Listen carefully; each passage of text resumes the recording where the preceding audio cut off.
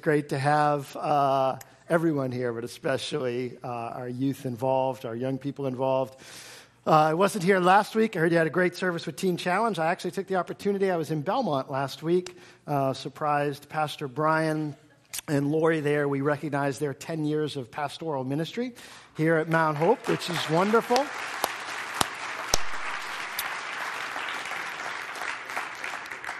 Pastor Brian and Lori have been serving here for 10 years. I started as senior pastor 10 years ago, and the first thing I did, the smartest thing I ever did was maybe hire Pastor Brian right away, and he's been a blessing. So when he's back here next, I'm not sure the date he's back here next, make sure you recognize that or shoot him an email or send him a card to just congratulate him on that. But it was good to be there just to surprise them last week as well.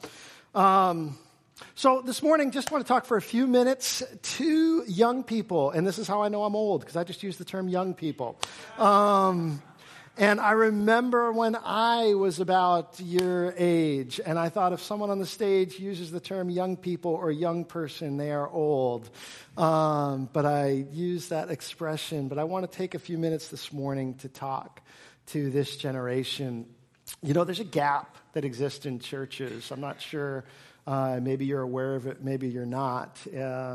But there's a gap in churches, about 18 to 30-year-olds that go missing from churches.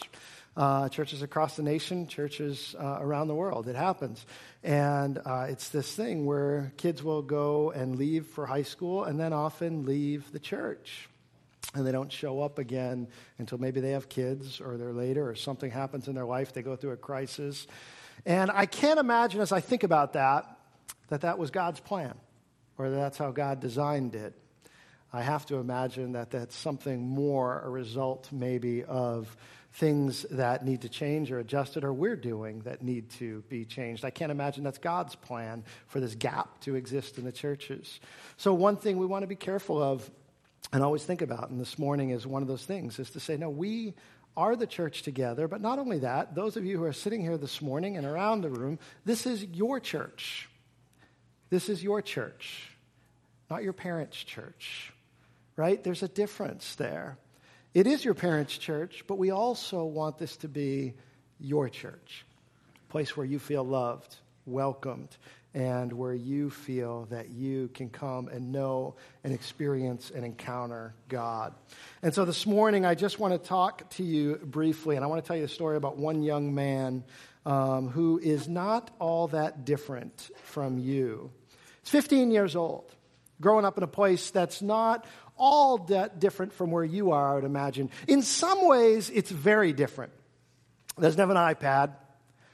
He doesn't have even Wi-Fi, doesn't have a computer, not even a desktop computer, doesn't have any type of screen whatsoever.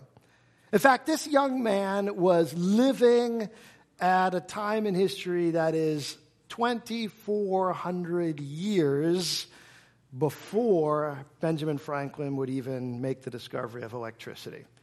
So that's a long time ago. I mean, Benjamin Franklin seems like a long time ago, right? So this guy is living 2,400 years even before that time. So some things about his life are extremely different than yours. But there's some things, and I think one thing in particular, that may be not that different from your life. In fact, he is in an ancient family but has a modern problem, an ancient situation and a modern problem, and that is he is living in a place that is not affirming of his beliefs. He's living in a place that doesn't affirm his beliefs or the beliefs that his parents raised him with. He went to a school where no one believed the same thing that he did. No one believed the same. Now, some of you may be in schools where there aren't many people that believe the same thing that you do.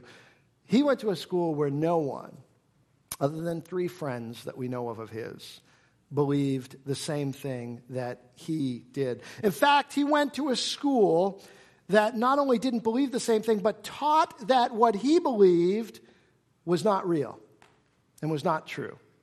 That the God that he served wasn't the real God. In fact, the whole school was designed to try and get him not to believe in God. His story is found in Daniel chapter 1. And I want to read a little bit of that to you this morning. And so if you have a Bible, please open it to Daniel chapter 1. If you don't have a Bible, then if you would reach below your chair or the chair beside you, and there will be a Bible, hopefully, if we've done this right. There should be a Bible in just about every other chair to help you and to help you get into God's Word, and so that you can see the words before you as I'm reading them. So Daniel chapter 1, I didn't have one of the pew Bibles, the same as you. Somebody tell me what page it is, and hopefully we've all got the same books in the chairs. I think we do. Daniel chapter 1 is on what page? 1001. No? No, in your Bible. No, for real. No. In the ones that someone took out of the chair. 737? 737. I heard 737. 737 going once? 737. I'm going to go with 737. On page 737 of your Bible, the book of Daniel begins. And here's this story of this young man who is in a situation in some ways different than yours, but in some ways not different. Let me read it to you. In the 3rd year of the reign of Jehoiakim, king of Judah, Nebuchadnezzar, king of Babylon, came to Jerusalem and besieged it. Okay, so I lost some of you right there. So let me just stop, because you heard Jehoiakim and Nebuchadnezzar, and I just lost you. So let me give you a little bit of a setting, right? Okay, so here's what's going on. Jehoiakim is the king of Judah. That's the Israelites, where the Jewish people are living. Nebuchadnezzar, king of Babylon. Nebuchadnezzar invading from Babylon into Judah. Okay, so invading king. So he's taking over. Here's what happens. Nebuchadnezzar, king of Babylon, came to Jerusalem and besieged it. And the Lord gave Jehoiakim, king of Judah, into his hand and some of the vessels of the house of God. And he brought them to the land of Shinar, to the house of his God, and placed the vessels in the treasury of his God. Then the king commanded Ashpenaz, his chief eunuch, to bring some of the people of Israel, both of the royal family and of nobility. Now listen to the kind of people he's looking for. Maybe some of you will put this in your online profile. Perhaps this describes you. These are the type of people he was looking for. Nobility, youths without blemish, of good appearance, and skillful in all wisdom, endowed with knowledge, understanding, learning, and competent to stand in the king's palace. That describe any of you? Yeah? That's the type of people he was looking for. And to teach them the literature and language of the Chaldeans. The king assigned them a daily portion of food that the king ate and of wine that he drank. They were to be educated for 3 years, and at the end of that time, they were to stand before the king. So here's what's happening. Nebuchadnezzar from Babylon, right? He is invading whose kingdom? What was the other guy's name? Jehoiakim, all right. And Jehoiakim is the king of Judah. Okay, so Nebuchadnezzar coming from Babylon, invading Judah, Jehoiakim, and he comes in, and when he besieges it says, he comes in and what is he looking for? He's looking for youths, and he wants to take them out of Judah, bring them to Babylon, and what does he want to do with them there? Educate them. He wants to educate them in the ways of Babylon, in the ways of the Chaldeans. So here's what he's doing. He's saying, go to Judah, and we don't only want to take over the country. I want you to go and find the smartest, sharpest, brightest, most talented youths that they have, and I want you to bring them all back to Babylon. And I want you to bring them back to Babylon so we can educate them in our ways. And then 2 things happens here. You take the smartest, brightest, sharpest, most talented people away from Judah, so they no longer have that, and you put them in service of Babylon. So it's a talent drain. It's a brain drain. It's like if you were forming a sports league. And he said, we're going to take all the best players, and we're going to form a sports league, and we're going to form a football league, and they're all going to be a sports league, and that'll be the NFL. And then anyone who's left over, they can play in the Canadian Football League. And then you have the CFL. And so you have Nebuchadnezzar taken, I'm sorry, no, I'm really not sorry, that's true. Sorry, it's true. I mean, your Grey Cup, it's whatever. But you take all the smartest guys and you move them and you play, and they go to Babylon to get educated, right? So that's the plan. And so they were to be educated. And among these were Daniel, Hananiah, Mishael, Azariah of the tribe of Judah. And the chief of the eunuchs gave them names. Daniel he called Belteshazzar, Hananiah he called Shadrach, Mishael he called Meshach, and Azariah he called Abednego. Now these weren't like nicknames. These weren't like, hey, your name's too hard for me to pronounce, so I'm going to call you Abednego. Like that wasn't what it was. These were changing their identity because their names before spoke of the Hebrew God. And so now they're going to give them names that speak of the Babylonian God. So they're going to immediately, right off the bat, they're trying to change their identity by changing their name. And so they give them new names. Verse 8, but Daniel resolved that he would not defile himself with the king's food or with the wine that he drank. Therefore he asked the chief of the eunuchs to allow him not to defile himself. And God gave Daniel favor and compassion in the sight of the chief eunuchs. Say that with, say, and God gave Daniel favor. Say that with me, ready? And God gave Daniel favor. God gave Daniel favor and compassion in the sight of the chief of the eunuchs. And the chief of the eunuchs said to Daniel, I fear the Lord the king, who assigned your food and your drink. For why should he see that you are in worse condition than the youths of your own age? So you would endanger my head with the king. So he's saying, look, I've been told to give you this food. And this food is the stuff that's going to make you healthy and it's going to make you strong. And this is what the king wants you to eat. And if you don't eat it, you're going to be emaciated. You won't be healthy. You won't be strong. And it's my head that's on the line. In other words, if you don't turn out the way you're supposed to turn out, I'm going to get killed. Daniel hears that, and he says this. Then Daniel said to the steward, whom the chief of the eunuchs had assigned over Daniel, Hananiah, Mishael, and Azariah, test your servants for 10 days. Let us be given vegetables to eat and water to drink.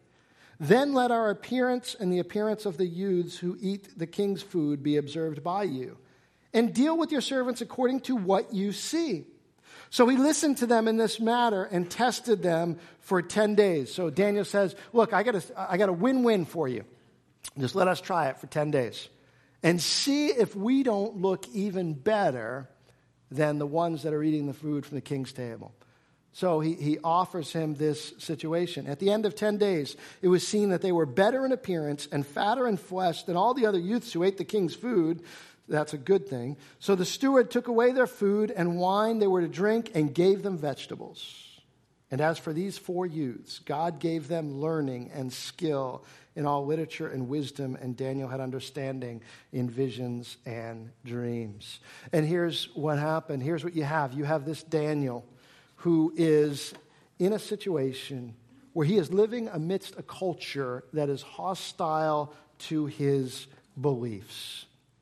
And he's taken away from his home, and he's given this decision. And two things happen. One is a great temptation, and 2, there's a great boldness on Daniel's part.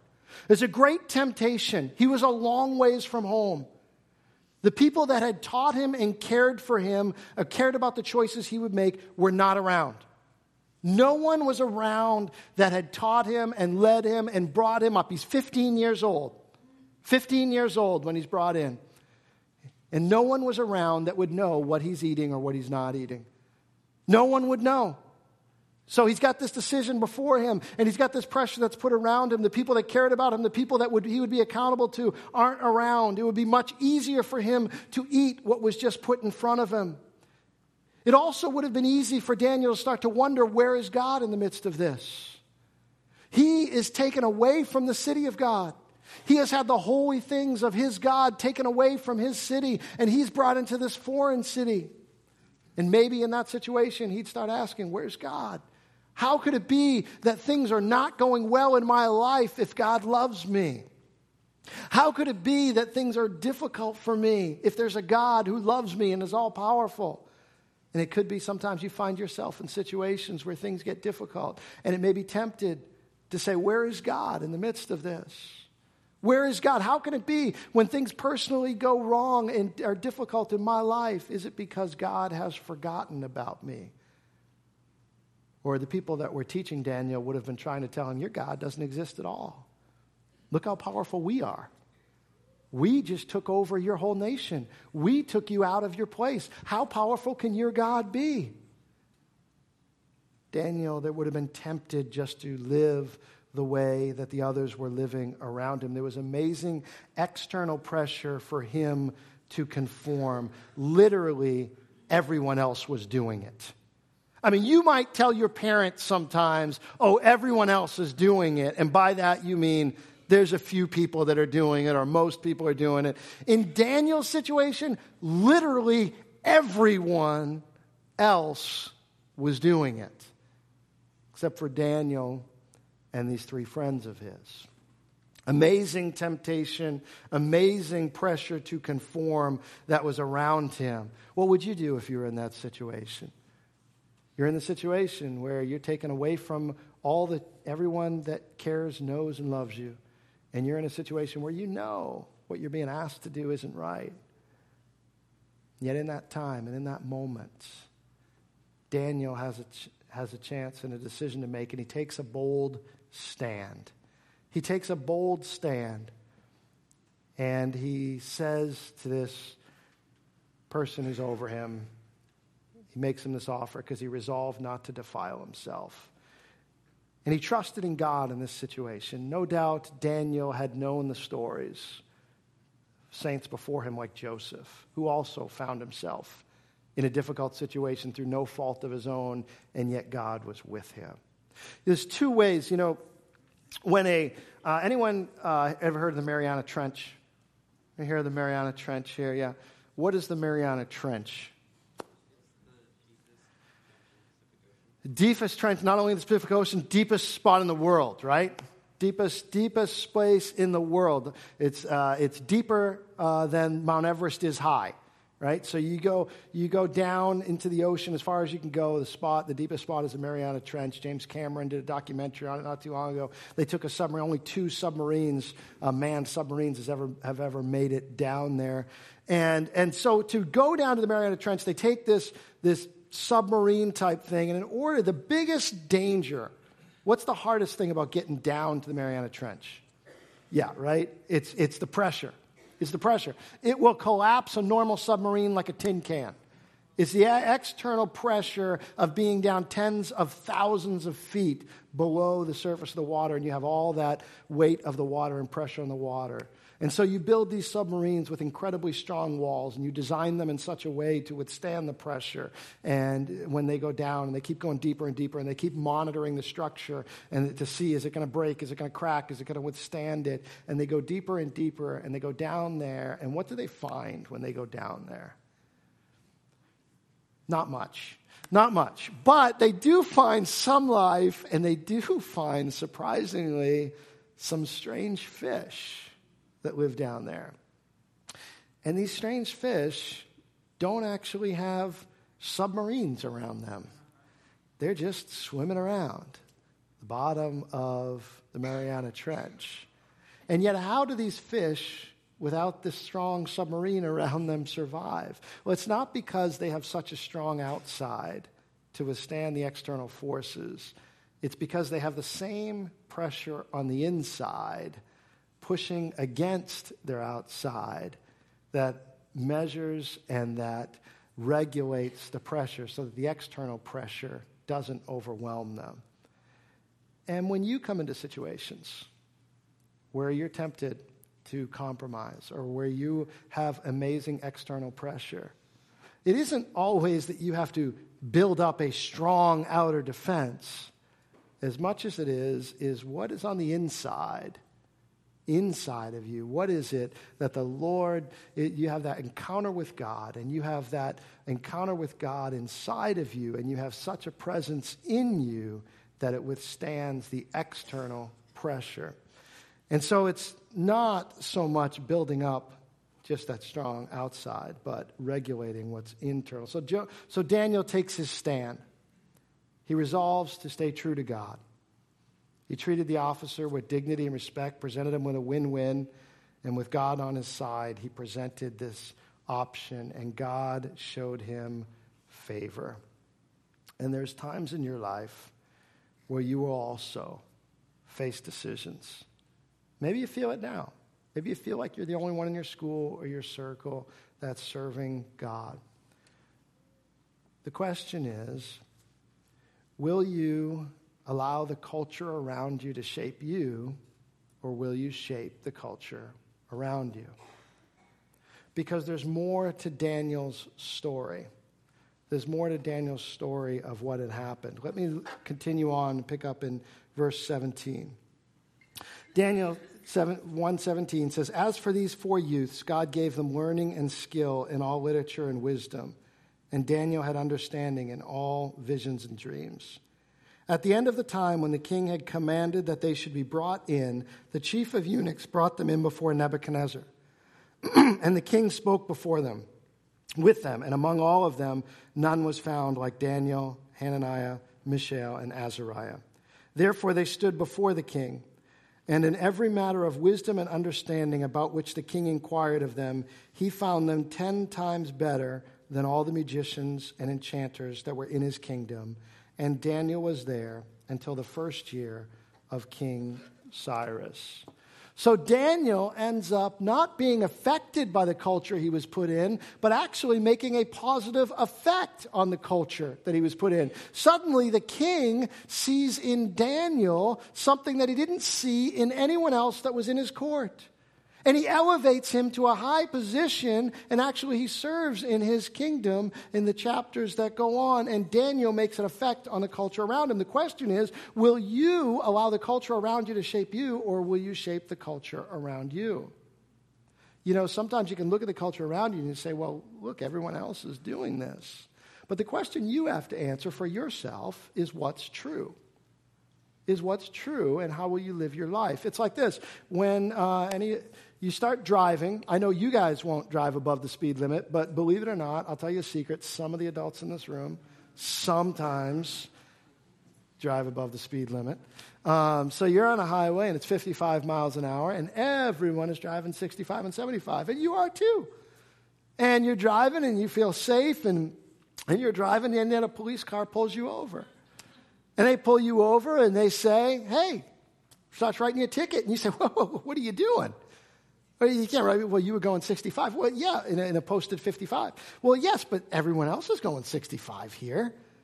And some of them are going 75. And that guy that just flew by us, I think is going 85. And you tell that police officer that. And he continues writing out your ticket. And he hands it to you and he says, thank you very much. Have a nice day. And when you go to court, you start to argue before the judge. Well, wait a second. Judge, you don't understand. You know, we're on this highway, and nobody's driving. Everybody drives 65. Everybody drives 75. Nobody's driving the speed limit. The judge says the standard that you are judged by is 55. So no matter what everyone else is doing, the standard that you were judged by didn't change. And what you have to decide is, will you change the culture? Will the culture around you change you, or will you change the culture around you? Because it is that the standard around us, no matter what everyone else does, doesn't change. And so you have to determine what that truth is and to live your life by it. Will you shape the culture or allow the culture to be shaped by you? Because what Daniel did wasn't just a stand for Daniel. It actually affected the culture around him. And then later on, I'm not going to read these instances for you. You might have heard of them, but let me just refer to them. There's 2 more instances in the book of Daniel where these 4 guys take a stand.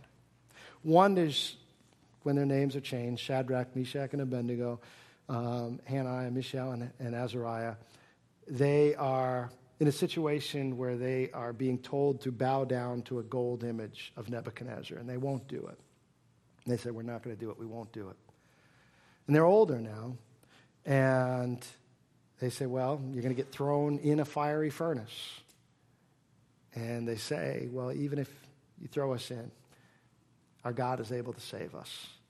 But even if he doesn't, we won't bow.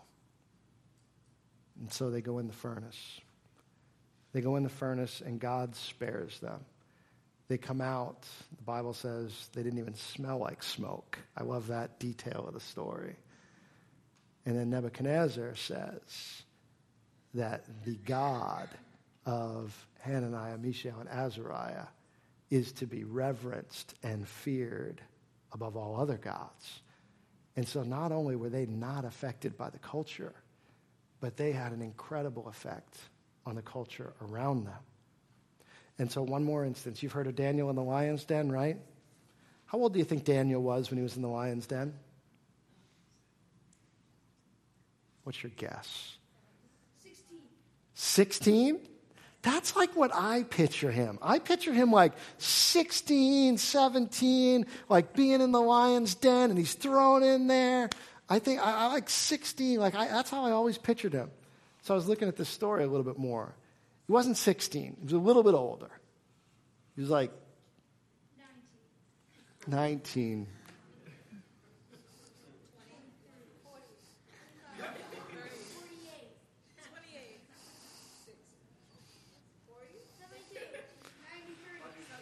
He was north of 80 when he was thrown in the lion's den. So he was somewhere in his early 80s. So I don't know why we always have this picture of this young Daniel being thrown into the lion's den. But here's the thing. He was north of 80 when they said, look, Daniel, if you don't stop praying to your God, you're going to get thrown to the lions. This was nothing new for Daniel. He had experienced external pressure all his life. All his life, he had been living in a place that had been trying to conform him to their ways. So Daniel went and prayed to his God. They threw him in the lion's den. And God spared him at 80 years old, north of 80, and God saved him. And when he came out the next day, the king at that time, which was then Darius, he said, the God of Daniel shall be reverenced and feared. And no one can say anything against Daniel's God. He wasn't shaped by the culture, but he changed the culture around him. He lived his entire life, over 80 years, in a hostile place that not only did not believe, but they did not reverence. They were hostile to him and his God. And yet when he was 15 years old and he was 80 years old, he wasn't affected and changed by the culture. He changed and affected the culture around him. And you have the opportunity to do that too. You have the opportunity to do that with your belief. You know, the power of belief, the power of conviction can change a lot of things. How many of you have heard of a little shoe brand called Nike? Any of you heard of Nikes? Yeah, some of you heard of them. It's a little startup. Maybe hard to believe, but they weren't always what they were. Nike right now is a $10 billion company, started by Phil Knight. He was the co-founder of it. When Phil Knight started it, he started it as Blue Ribbon Shoes. Would you buy Blue Ribbon shoes? Started as Blue Ribbon Shoes with $50 as a small loan. And he basically lied to all the Japanese shoe manufacturers about what he was doing and what the market was. But they started it out because nobody was buying shoes in the United States. Nobody was jogging. I don't know if that's hard for you to believe. But the only people who wore running shoes when Phil Knight started Nike were people who ran in track. The only place you could sell running shoes, sneakers, was at a track event, at a college campus, at a high school campus, for people who needed to buy sneakers. The co-founder, Phil Knight, says, how did it happen? How did it go from being Blue Ribbon shoes that nobody knew to a global brand? Belief, he says, is irresistible. Nike didn't allow the culture to shape their convictions. Eventually, their convictions changed the culture. Not only did they continue to innovate the sneaker until everyone wanted to wear them, but they wrote a book on jogging. They literally wrote a book on jogging in the 70s and turned running for fun into a fad that continues to this day. Phil Knight says, I'd tell men and women in their mid-20s not to settle for a job, a profession, or even a career, but seek a calling. And that's exactly what Daniel did. The fact that Phil Knight, what he did is he says it was the conviction of belief. He says belief is irresistible. He says when a person is stuck in their convictions and belief, that belief and that conviction becomes irresistible. It would have been easy for a company like that. I'm sure there were many companies that didn't become anything. But Phil Knight stuck with his belief and it became contagious and actually changed the culture. You have something that's much more important than sneakers. You have the truth of the living God that has been given to you. And your belief can be squashed and changed by culture. And to be fair, to be honest, I think that's one reason why a lot of that gap exists in the church. It's hard. It's not easy when you become 18 to 30-year-olds and you're going out in this culture and you're living your life. You will have pressure not to live for God. And that'll be a challenge. And it'll be a challenge for you to live for God. But the question is, will you be shaped by the culture, or will you be a culture shaper? Will you be someone who stands for God and then changes the culture around them? Don't allow culture to shape your belief. Believe and allow God to use you to shape the culture. There's many young people who start out with great courage and conviction for God, but eventually that conviction fades out and dies. The culture shouts them down, and it's hard to live in that place. So as we close out this service today, I'm going to ask those who are going to sing, and Jonathan's coming, and we're going to close out our service in worship. But as we do, there's this challenge for you, all of us really, because believe it or not, these adults, these older people that are sitting around you, they are not immune either to the pressures of the culture around them. Believe it or not, some of these adults sitting in these chairs feel the same pressures that you do. Will we conform to the culture around us? Will we be shaped to the culture, or will we be culture shapers? And so this morning I want to pray for you, but I also want to ask you to make that decision for yourself. You live in a place, you live in a time where culture wants to shape you into its image, wants to give you a new name, wants to say, no, the name of Christ, the name of Christian, no, that's not your name. Or maybe that's your name when you're in church for an hour and a half on Sunday morning, but that's not your name when you're in the classroom. That's not your name when you're in the workplace. That's not your name when you're in this space. They want to give you a new name. They want to change your identity. And they want to get you to act. Hey, if we can get them to act and live this way, then we can get them to believe this way, then this is the person you become. Because that was a strategy of Nebuchadnezzar, right? Eat this food, educate this way, act this way, and then you'll start to live this way, and eventually you become that person. That's who you are. And will you resolve, like Daniel, to live for God wherever God places you and wherever God puts you? You know, we celebrated communion a few minutes ago, and I was thinking about this aspect of communion and this service and the words of Jesus, where he said, as often as you do this in remembrance of me. And we make communion, you know, we have these fancy trays, and they look great. And this fancy table that looks great, and it's good because we're recognizing the importance and the value of this time, and that's why we have these things. But I also know when Jesus said this to his disciples, he was sitting around a dinner table, and he was having bread and wine, as they often would at many meals. And he says the words, as often as you do this in remembrance of me. And I thought about you guys. And I wonder if maybe when you go to school, maybe there's ways like Daniel that you could do things that would remind you of Jesus. And so as often as you do this is why at a meal we'll sit down and we'll ask God's blessing and we'll seek his grace because we remember, God, this is from you. We are remembering you at this meal. So maybe you come at lunch and you pack yourself a grape juice box and some crackers.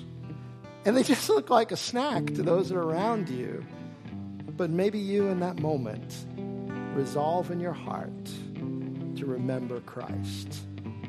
As often as you do this in remembrance of me. I'm not trying in any way to downgrade the importance of what we do here as a church together. But Jesus didn't make it complicated. He said, remember me. Perhaps there's times in your school, in your day, set an alarm on your watch, on your iPad, on your computer that just reminds you to remember Christ, to pray, to think about him throughout the day, to put things in your life that'll resolve in your heart to be a culture shaper. Father, we thank you for your goodness and your grace. God, I thank you for each and every one of these young people. Lord, and I thank you for the work that you are doing in their life. It says in the book of Philippians that he who began a good work in you will be faithful to complete it. So God, I pray that over the lives of every one of the youth in this church, every one of the children in this church. Father, I pray that the work that has begun in them, the work that you began in them, you will be faithful to complete in them. Father, that each and every one of them, God, you will protect them and fill them with your Spirit in such a way that it withstands the power that is outside of them, that is trying to get them to compromise, that is trying to get them to conform, that you would place your name upon them and the power and the Spirit of Jesus Christ that lives in them, God, would give them the strength to stand, to resolve to be a culture shaper and changer for you, and that the world around them would be different because of their conviction and belief and following of Jesus Christ. Lord, use them. Use them right now at 12, 13, 14, 15, 16, 17, 18, 19, Lord, 20. Lord, use them right now. Daniel was 15, God. And we are reading about his story 3,000 years later. God, use these young people. Touch them. Move in them. Make them culture shapers and world changers for you. Bless them. Protect them. Keep them. And Lord, teach us as a church, all of us, to love them, lead them in your ways.